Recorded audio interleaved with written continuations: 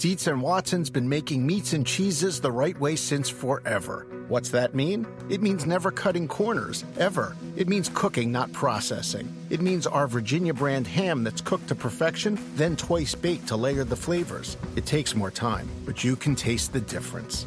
We come to work every day to do it the right way, even if it's the hard way.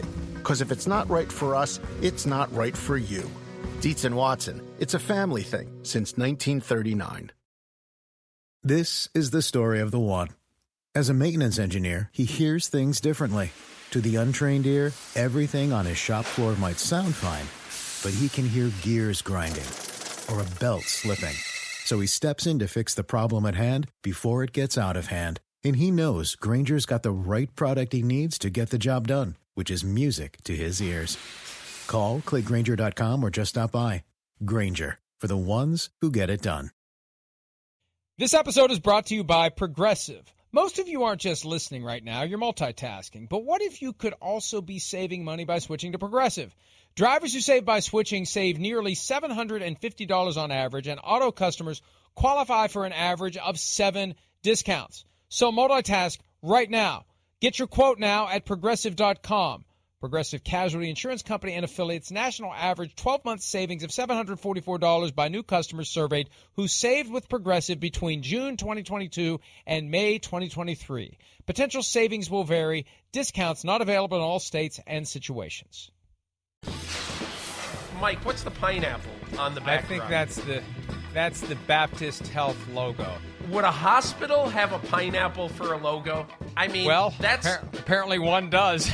The upside-down pineapple is apparently the universal symbol of a couple that is interested in swinging. Peter. My mother made one hell of a pineapple upside-down cake when I was a kid, and now I'm starting to wonder. Now that I know this, I'm starting to wonder. You're wondering about your mother right now? Oh, no. Oh, no. Hey, Peter. Earlier this week, there was a clip that we used from you can take that down anytime you want. Thank you very much. There was a clip we used from one of the Dolphins press conferences. I think it was with Tua. And I asked Chris if he was aware of what the upside-down pineapple meant, and he claimed he did not. And I trust him. I believe him. He was very confused, and I eventually texted him later what it meant. I don't think he reacted to me, though. But, yeah, he was unaware of the upside-down pineapple, as was I 1 week ago today at this moment. Who in the world would ever think that an upside-down pineapple would have symbolism? I don't know. I mean, I don't really, know. You've got to explain. Who first said, "Hey, let's swing and let's make the upside-down pineapple our symbol for swinging"? They had a meeting somewhere. They had a meeting somewhere, not for those all purposes. swingers had a meeting to come up with they needed a logo. They needed a symbol. They collectively decided at this meeting, at this convention, this swingers convention in Indianapolis, probably not in Indianapolis. Anyway, let's get to the week 3 games. Why not Indianapolis? I have a feeling Las Vegas would have been a better choice for something like that. All right, the Raiders at the Tennessee Titans, both teams 0-2. Somehow, the Raiders are favored in this game. This is another one of those, what do the folks in Vegas know that I don't?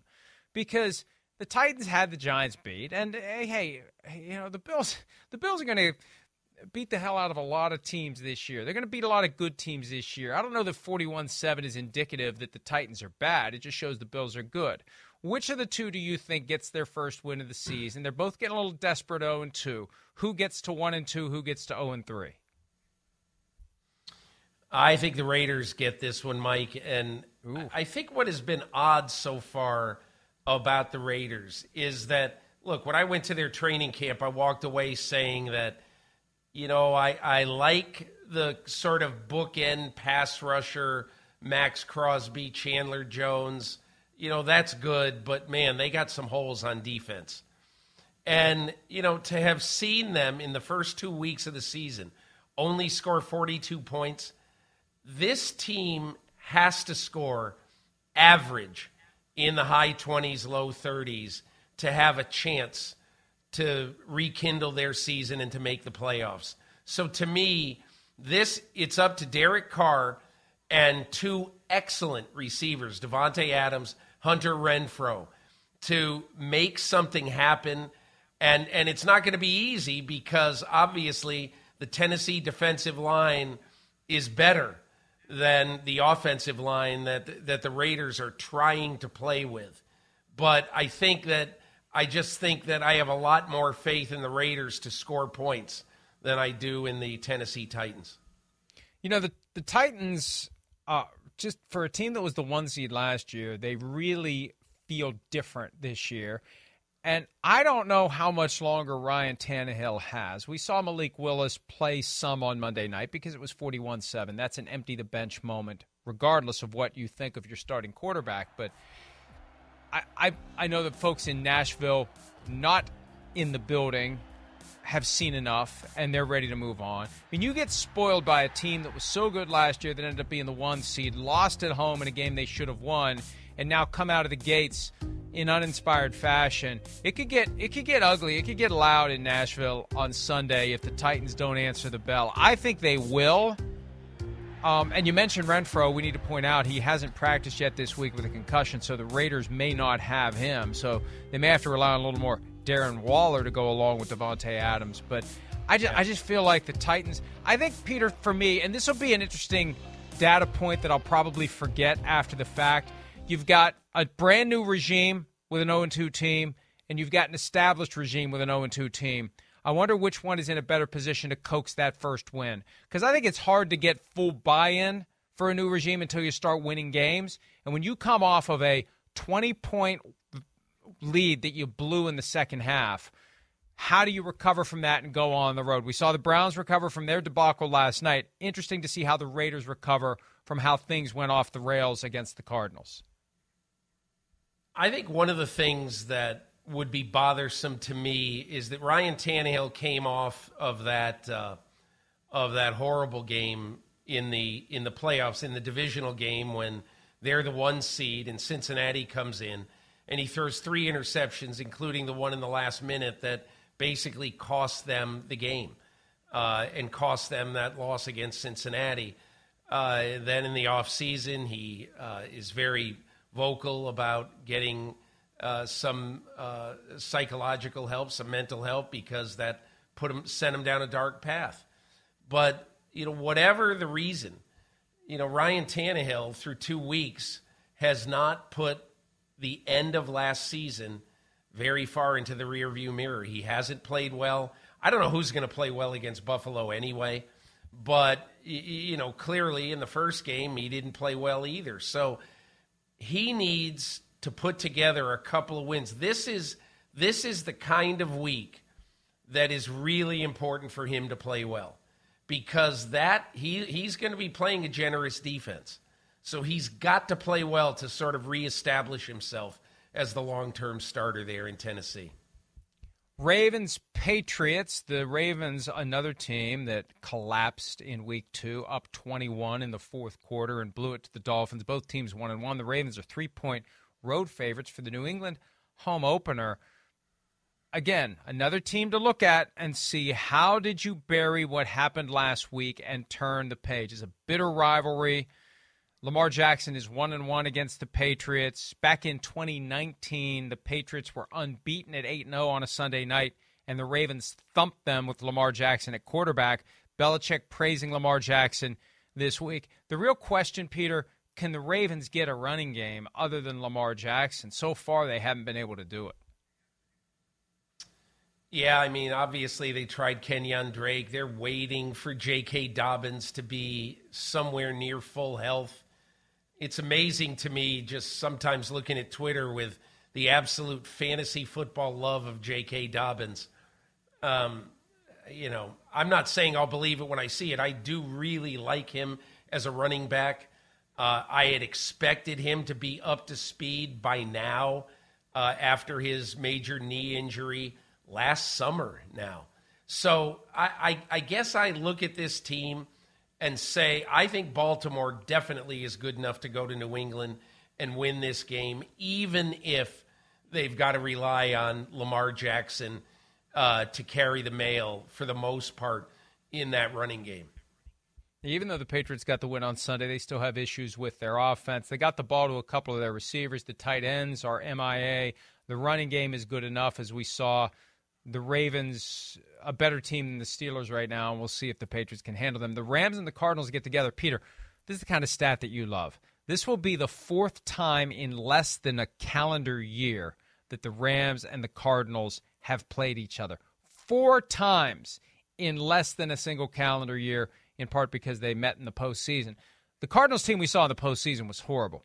Kyler Murray was a shell of himself.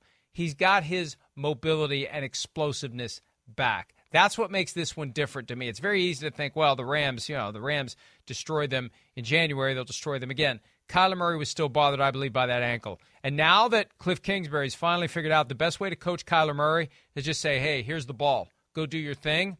If they do that, it's going to be tough for the Rams to reestablish in all of our minds that they truly are a Super Bowl favorite.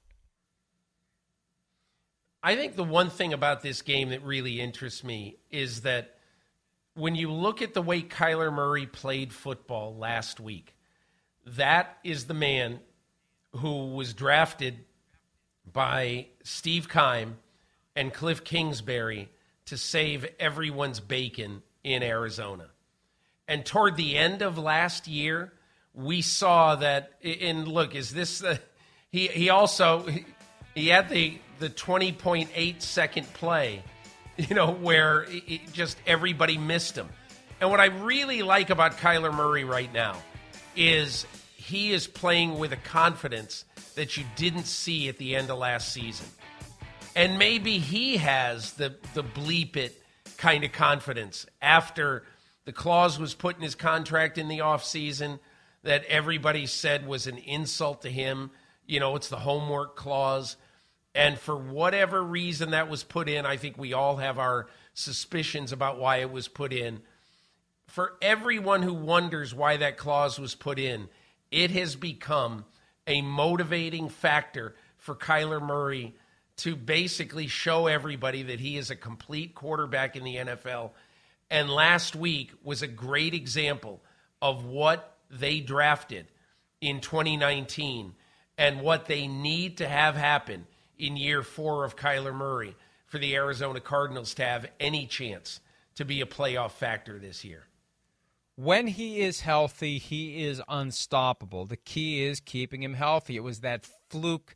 Guy fell on his leg in the next to last play in the Week 8 Thursday night game last year between the Cardinals and the Packers. That ankle was never right again after that. It took the offseason, I think, for it to heal, but he's healthy now, and I think the Rams will have their hands full with Kyler Murray. By the way, the Rams have Malcolm Brown back on the practice squad. I don't know how happy Sean McVay is with Cam Akers, especially in pass protection. Some of the stuff McVay said yesterday about Brown makes you wonder how long it's going to be before he's on the active roster, maybe back in the mix. He was part of that rotation a couple of years ago. Let's take a break. It feels like the Broncos are 0-10. They're not. They're 1-1. But they are struggling. Will those struggles continue against the 49ers on Sunday Night Football? We'll discuss that next on PFT Live, presented by Google Pixel. Had a chance to go back and look at some of the red zone stuff. What are some of the common threads where you guys haven't been able to? Well, I think there's some good news in it. It's not all bad news. I think that we've been down there 6 times. We had 2 fumbles on the 1. We're down there on the 1. We obviously can't do that. That's 2 of the 6. We had a quick fly touchdown to Cortland. That's 3 of the 6. That's pretty good. That could have been pretty good. We had a little flip toss to Beck. That should have been a touchdown. We went offsides. It can't happen. That's 4 of the 6. And then we had the 5th one was probably the roll where I hit E on the sideline and we were just barely out. That's 5 of the 6.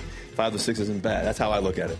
It's just it's a game of inches, a game of discipline. It's a game of doing things right, and it changes the whole perspective of everything. We're really kicking butt. So great thing is we're doing a lot of great things well.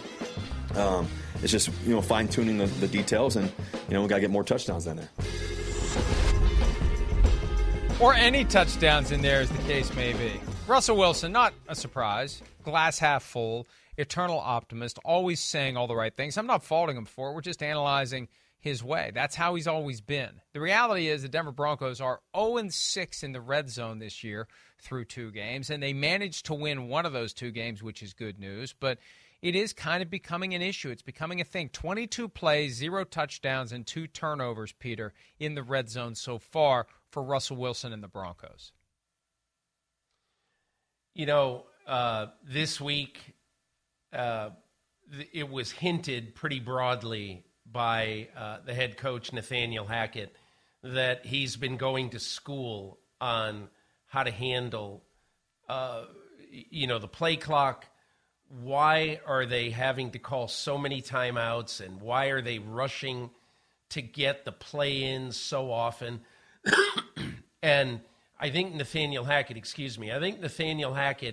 realizes that he probably underestimated the importance of this when he took this job.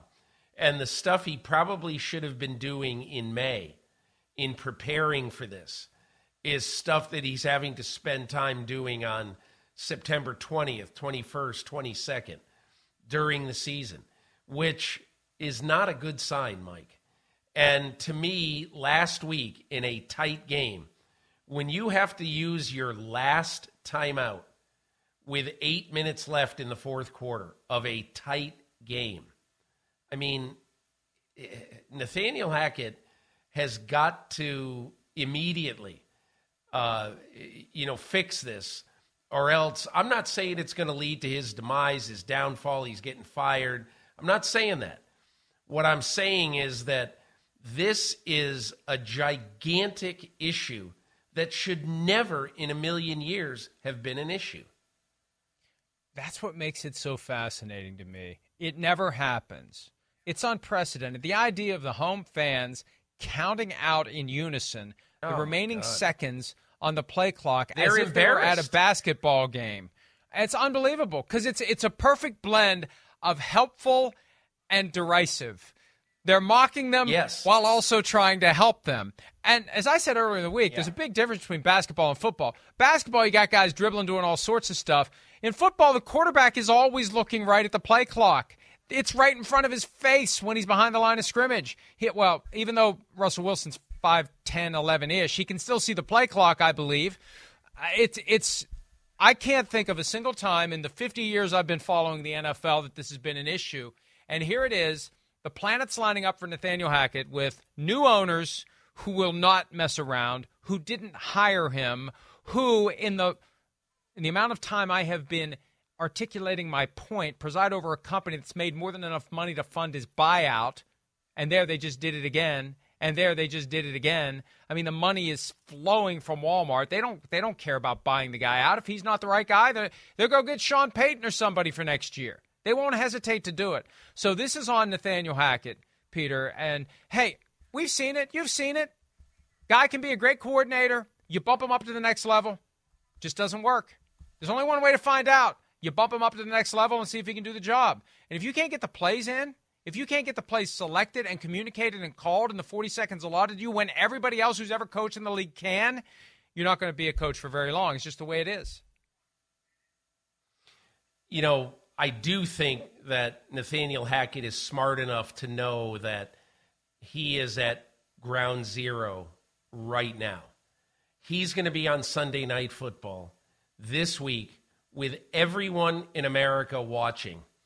And if there are more of these problems, okay, last week, who saw that? Unless you were watching very closely on the Red Zone channel, okay, like there were 2 markets, okay, the Denver metro area and the Rocky Mountain region and Greater Houston, okay? New York didn't see that game. L.A. didn't see that game. Some of the biggest cities in America did not see that game. So they just heard about it. They heard that Hackett's having all these issues. Well, now, if he has these issues in front of 20 million people, and obviously his own crowd, which if they have the issues, he will get booed against the San Francisco 49ers. And imagine in your 3rd game as a head coach in the NFL, the crowd booing the head coach when you're 1-1. And so I'm saying that I don't know what's happened inside the Broncos facility this week, but I can imagine that there has been the kind of sense of urgency that is rarely seen around a football team in the month of September. This is just a bad situation for Hackett, in part because you've got the new owners who are titans of industry. This is your first impression. This is it. You have cemented a horrible first impression with the people who now own your team. You've cemented a horrible first impression with your fan base. It just gets to the point where it's not sustainable, it's not workable. However, Peter, Nathaniel Hackett isn't alone in this.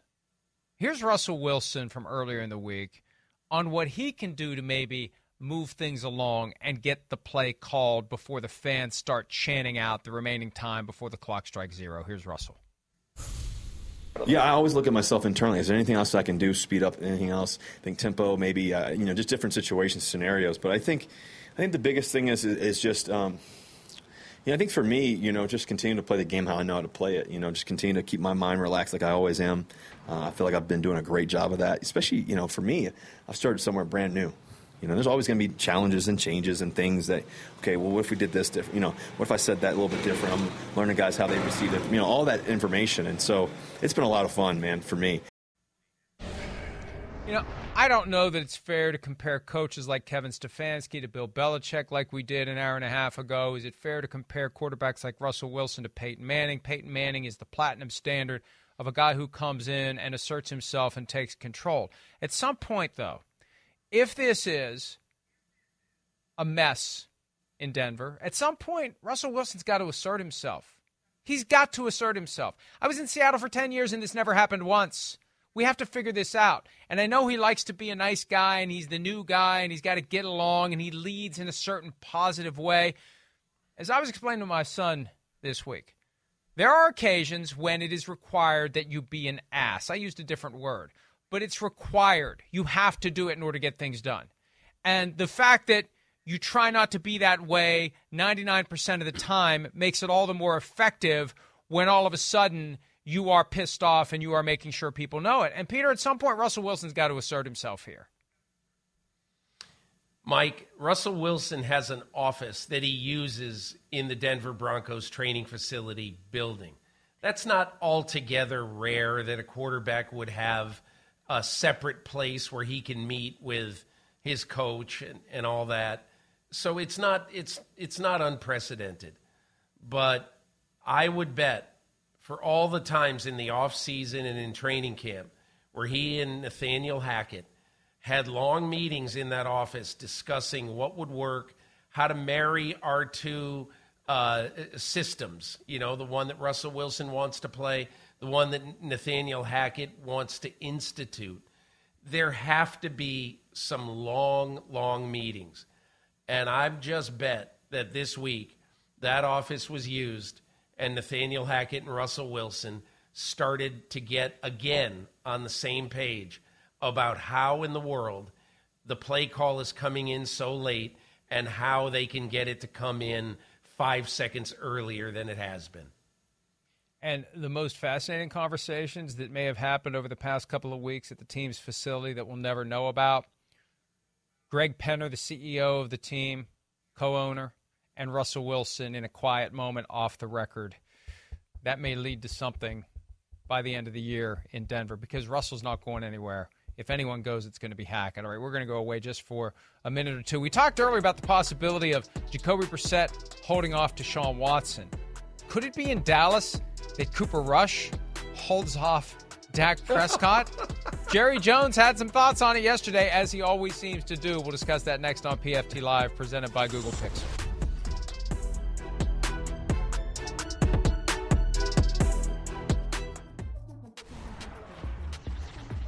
Around any corner, within every battle, and with the dawn of each new day, the threat of the unexpected, the unpredictable, and the unrelenting lies in wait. But Marines will always be there. They are the constant in the chaos. No matter the battlefield, Marines adapt to win, defeating every shifting threat, protecting our nation's future. The few, the proud, the Marines.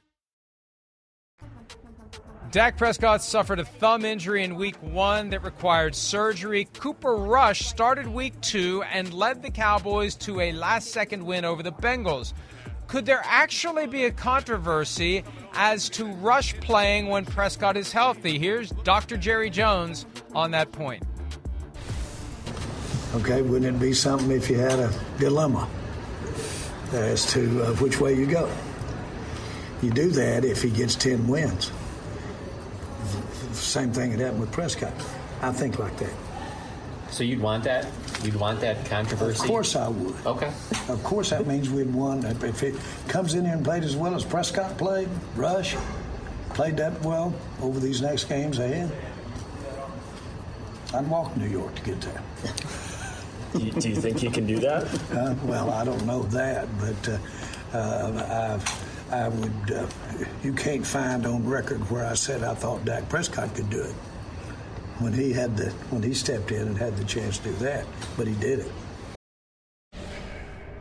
Oh, you gotta love Jerry Jones, and if I'm Dak Prescott, I'm not happy with that soundbite, although I just kind of shrug at it. That's just kind of Jerry being Jerry. Yeah. Before we ever get to the point where we're having the conversation, and Peter, you talked earlier about the cart before the horse. That's Jerry pushing the cart down the hallway with his nose there. I mean, he's already fascinated with the possibility that Cooper Rush is going to be a guy that just drops out of the sky and becomes the next Cowboys starting quarterback. I think we're a long way away from that, but it is amazing that he's willing to muse about it out loud. The question that you asked before about Jacoby Brissett, okay? And, you know, what if the Browns are 8-2 in December in Week 11? What if they're 8-2 entering their 11th game? What do they do? Now, you have to ask that question. Mike, when Dak Prescott was the 135th pick, I think that was the number, when he was the 135th pick in the draft in 2016, when Jerry Jones and Stephen Jones tried their rear ends off and made, because I saw it, 19 phone calls to teams to try to trade up to get Paxton Lynch in the first round of the 2016 draft. Couldn't do so. And then tried to get Connor Cook with the first pick of the 4th round. Couldn't do so. And so they had to settle for Dak Prescott, air quotes. So they had to settle for Dak Prescott, and then Prescott comes in, excuse me, and all of a sudden he has to play when Tony Romo goes down. Who'd have ever thought in a jillion years that when Tony Romo was healthy, he wouldn't have his job anymore, that they would stick with Dak Prescott? It's the exact same situation here. Nobody could envision a scenario where Cooper Rush runs the table and makes it a decision. Or, hey, Dak, you don't have to hurry back. Don't worry. We're fine. Football history is littered with guys who have taken advantage of a chance that you never, ever thought. Who would have thought, other than, as it turns out, Bill Belichick, who would have ever thought in 2001 that Tom Brady in week 2 or 3, whatever it was, would take over for Drew Bledsoe, and Bledsoe would be exiled to Buffalo a year later because there was no room at the inn for him in Foxborough? I mean, it's highly, highly unlikely, and it's very Jerry to raise the possibility after one win, okay? But that's what Jerry Jones does. And as my friend Jonathan Jones of CBS Sports said on Twitter yesterday, don't you all understand how Jerry has made his team into an $8 billion enterprise? Because in the middle of the week when nothing is happening, he shoves the Cowboys back at the top of the news cycle. That's just what he does. So don't take it like, whoa, boy, Cooper Kupp's going to beat out, Dak Prescott. Just take it as Jerry being Jerry. Yeah, I think you're right. The difference in 2016 was they were looking for their next quarterback after Tony Romo. They knew he didn't have much time left. And so it became a natural transition because Romo never played for anyone after that. He retired. He was done. Yes. With Drew Bledsoe, it was different. He still had meat on the bone. He still kept playing. This is more of a Bledsoe-Brady than it is a Romo-Prescott. And you've got Prescott under contract for a couple more years. He's making $40 million a year. It's fully guaranteed, I believe. And the way the contract is structured, it puts the Cowboys in a tough spot. Now, would it be accurate to surmise that maybe the Cowboys still have hard feelings about how the Cowboys were put over a barrel by Dak Prescott in the negotiations and they had to pay top dollar? And if they could find somebody else a lot cheaper who is just as effective, they'd at least ponder it. I think there could be a little bit of that. But Cooper Rush has a long way to go to put himself in the conversation for potentially keeping Dak Prescott on the bench. And I think what would happen here, Peter, the old 100% rule would come into play. I mean, we've heard Jerry shortening the return time for Dak Prescott. If Cooper Rush keeps winning, I think they'll extend it, and we'll start hearing that Dak will play when he is fully and completely healthy and ready to go. And this is a point I made last week. Look, if Cooper Rush isn't going to be very good for you, you'll take Dak Prescott at some percentage below 100 over a fully healthy Cooper Rush. Well, that percentage goes up as Rush plays well. It's no longer 75. It's no longer 80. It's no longer 90. You're going to wait until it's truly 100 because this guy's getting it done, as long as he's getting it done. And we'll find out Monday night against the Giants, hostile environment, prime time. If Cooper Rush gets it done there, remember, he beat the Vikings in Minnesota. I think it was in Minnesota. Maybe it was in Dallas. I can't remember. I wish they would wear white at home, and then I would always remember. Halloween. Okay, and then he beat Kirk Cousins there, and so he's already got one primetime win on his resume. If he gets another one, Dak Prescott will only play when he's 100%. I think that's what we'll hear at some point from Jerry Jones. Mike, the reason why that this is, and again, look, none of us knows when Dak Prescott's going to be fully healthy.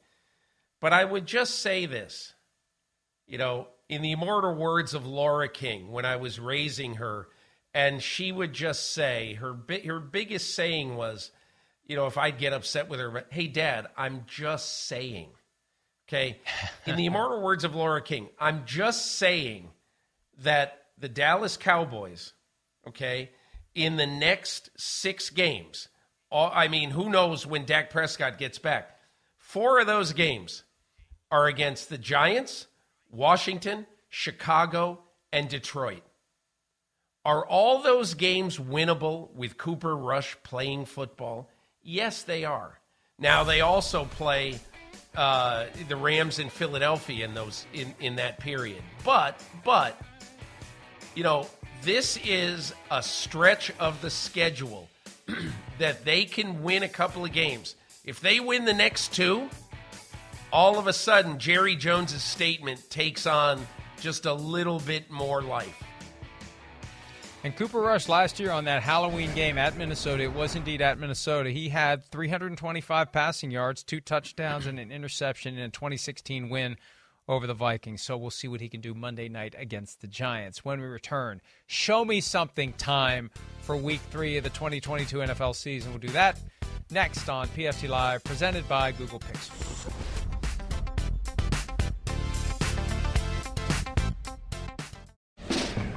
There's no doubt about it. We've got to get it corrected. Our performance hasn't been good enough the first couple of weeks, and we know that. But I also think we've got, a tough group of guys, a proud group of guys that are all introspective, and thinking about what they can do to help us, play better as a unit. I don't think it's major. It's not major changes. It's heightened focus on the details. I talk all the time with our guys about being brilliant in the basics and not getting bored with them, because over and over you've got to fall back on that in critical situations. And so I think we're going to do that. I really do. I think we've had a good start to the week, and I'm confident we'll play better this Sunday. Matt Ryan, the Colts quarterback, 0-1-1 with the Chiefs coming to town for the Indianapolis home opener, the tie in Houston, the shutout loss to the Jaguars. Very intense times for the Colts as they try to turn it around. All right, show me something. Not quite a pressure cooker, not a negative, more aspirational. This is your opportunity to shine. Peter King, your chance to shine in round 1 of the Show Me Something draft. Show me something, Nathaniel Hackett. And this is the most obvious show me something of any single person in the NFL this coming weekend, week 3 of the NFL season. When you blow timeouts as cavalierly as the Broncos have in the first 2 weeks, as I said last week, all timeouts done by midway through the fourth quarter of a very tight football game. You simply cannot go on like this. What have you done this week to fix it? What have you done to get out of panic mode late as the play clock ticks down? This week we're going to find out, and the entire nation will find out. Show me something on Sunday Night Football, Nathaniel Hackett. Great choice, and yes, the clock is ticking on him literally and figuratively. I'm going to go with Baker Mayfield. I wrestled with Mayfield or Matt Rule, but I look at it this way. If Matt Rule gets fired as coach of the Panthers, he's got a buyout for multiple more years, so he's getting paid. He'll probably end up at Nebraska or somewhere in college football again and have a chance to do what he did at Temple and Baylor, etc. Mayfield's got nothing after this year. He gave up ultimately $4 million in salary with the opportunity to earn some of it back in incentives. He has not been impressive yet this year. They lost to the Browns, and yeah, they tried to win, but they fell behind. He didn't do enough early enough to get that win against Cleveland and then against the Giants last week, 14 for 29. Who doesn't complete 50% of their passes in today's NFL? And 145 passing yards. He's got to do better than that, or he is not going to get a starting job next year. Matt Rule will get paid and probably be a college coach if things go sideways for the Panthers. Mayfield, this is your chance. This is your audition for the rest of the league, and so far it's not good enough, Peter. Show me something, Matt Ryan. When the Indianapolis Colts obtained Matt Ryan in this offseason, they ignored everybody who was saying things like, quietly, because Matt Ryan is an extremely well-liked guy. Geez, he might not be what he was a few years ago. Well, in the first 2 games of this season, Matt Ryan has played 9 quarters of football, the regular 8 quarters plus the overtime period against Houston. The Indianapolis Colts have scored 20 points, and Matt Ryan has 1 touchdown and 4 interceptions in those 9 quarters. Not good enough. Now, it's inconvenient that the home opener happens to be against one of the best 2 teams in football, Kansas City. It's inconvenient, but it is time for Matt Ryan to show all the people in Indiana why he's a better choice for this team than Carson Wentz was. Show me something on a very urgent stage, Matt Ryan. And speaking of show me something, Carson Wentz. You get an opportunity to go against former team and the quarterback they drafted in round 2 a few years back that ultimately nudged you out of town. Show me that you're able to recover from that loss. It was disappointing. They were down 22-0. He played well in the second half to try to will the Commanders back into it. But this is another home game. They beat the Jaguars. The Eagles are looking special. This is Wentz's opportunity to give the Eagles a rude awakening and to gather the kind of support that he needs if he wants to be the quarterback in Washington for more than one season, Peter. Mike, I like that one, but you know that we're going to have a show me something for Daniel Jones. Now, the reason why you have to have a show me something for Daniel Jones this week is that the New York Giants are 2-0, and Daniel Jones has a chance against a diminished Dallas team on Monday Night Football to show everyone that he belongs and that he should keep the job of the New York Giants quarterback long term. And Mike, I don't know if you quite remember this, but when Daniel Jones was just a young whippersnapper a couple of years ago with the New York Giants, they claimed a quarterback from the Dallas Cowboys on waivers in May 2020. His name was Cooper Rush.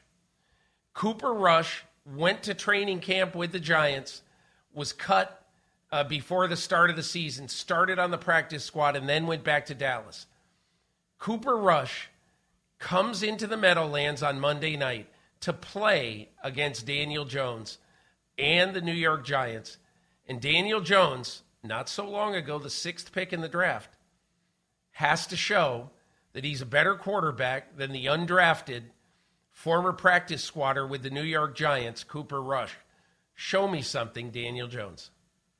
I would do Ryan Tannehill here. We talked about him earlier. Cole Beasley as well. Hey, he's wanted back in the NFL. He gets his shot. We talked about him. I'll go Joe Burrow, the Bengals quarterback. They're 0-2. They're going back to a place last year where they were upset by the Jets. That was the put Mike White in the Hall of Fame game last year. Make him the starter, cut Zach Wilson that game. Joe Burrow's got to do something because they can talk all they want about, well, it was just a couple of losses. 0-2 becomes 0-3, and the pressure ratchets up tremendously in an organization that had far higher expectations after making it to the Super Bowl last year. We'll wrap up this Friday edition of PFT Live, presented by Google Pixel, right after this.